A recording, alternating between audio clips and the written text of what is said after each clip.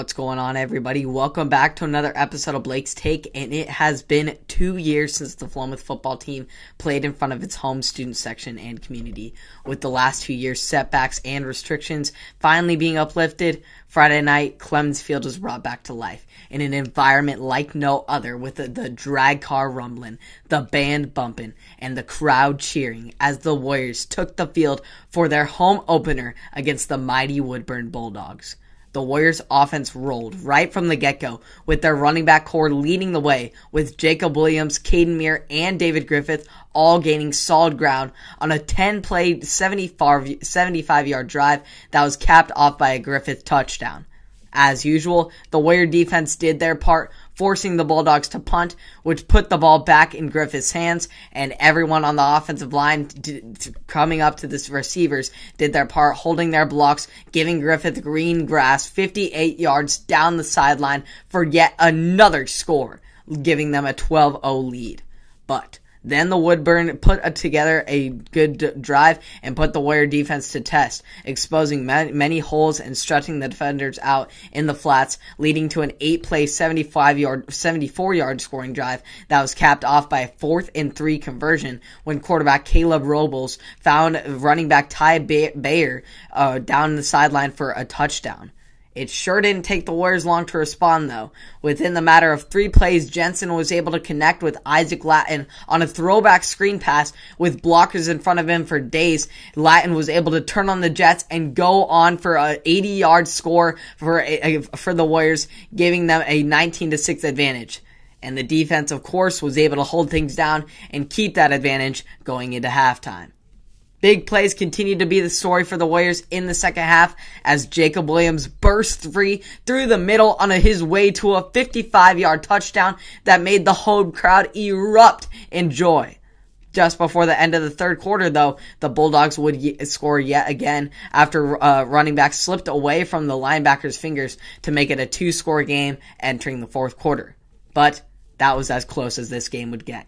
In the fourth, the Warriors were going to finish this game just like they started it, pounding the rock. They marched down the field all the way down to the goal line, where the Bulldogs defense made a surprising stand, forcing a turnover on downs. But shortly thereafter, the Warriors defense forced a turnover on their own to give the offense yet another chance to put this game away. This time around, Jensen just let the biggest man on the field go get it, with 6'6" junior Ty May coming down with a 7-yard touchdown reception to put this game away. Warriors win it 32-12 at Clemens Field and now improved to 3-0 on the season. Obviously, people will look at this game and see Griffith and Williams as heroes with their 178 and 83 rushing yards respectively. But those big runs don't happen without the offensive line, who has made great strides since the start of the season and is finally starting to click together and open up those designed run holes. They've got powerful size from tackles like Tyler Talley and Joseph Choi, as well as quickness from guards like Gio Abu-Said and Isaac Workman. This line is going to continue to develop more and more, which will help make the offense that much better. Defensively, the Warriors continued to lay the hammer, with 5 sacks and several tackles for a loss, including a forced fumble and recovery by Joseph Choi.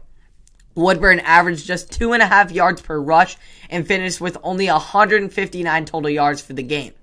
Although a stellar performance, the Warriors still have room for much improvement, as they had 3 lost fumbles, an interception, a punt blocked, 3 failed extra points, and 60 yards total in penalties.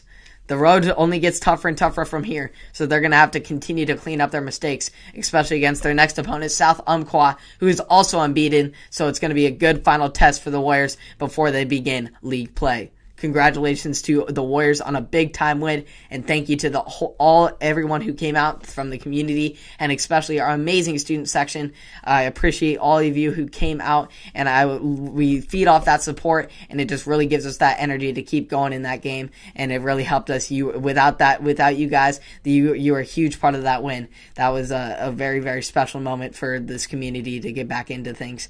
But now we'll have to go back on the road. We'll get a win, and then we'll come back back here for Clemens Field to kick off our league play.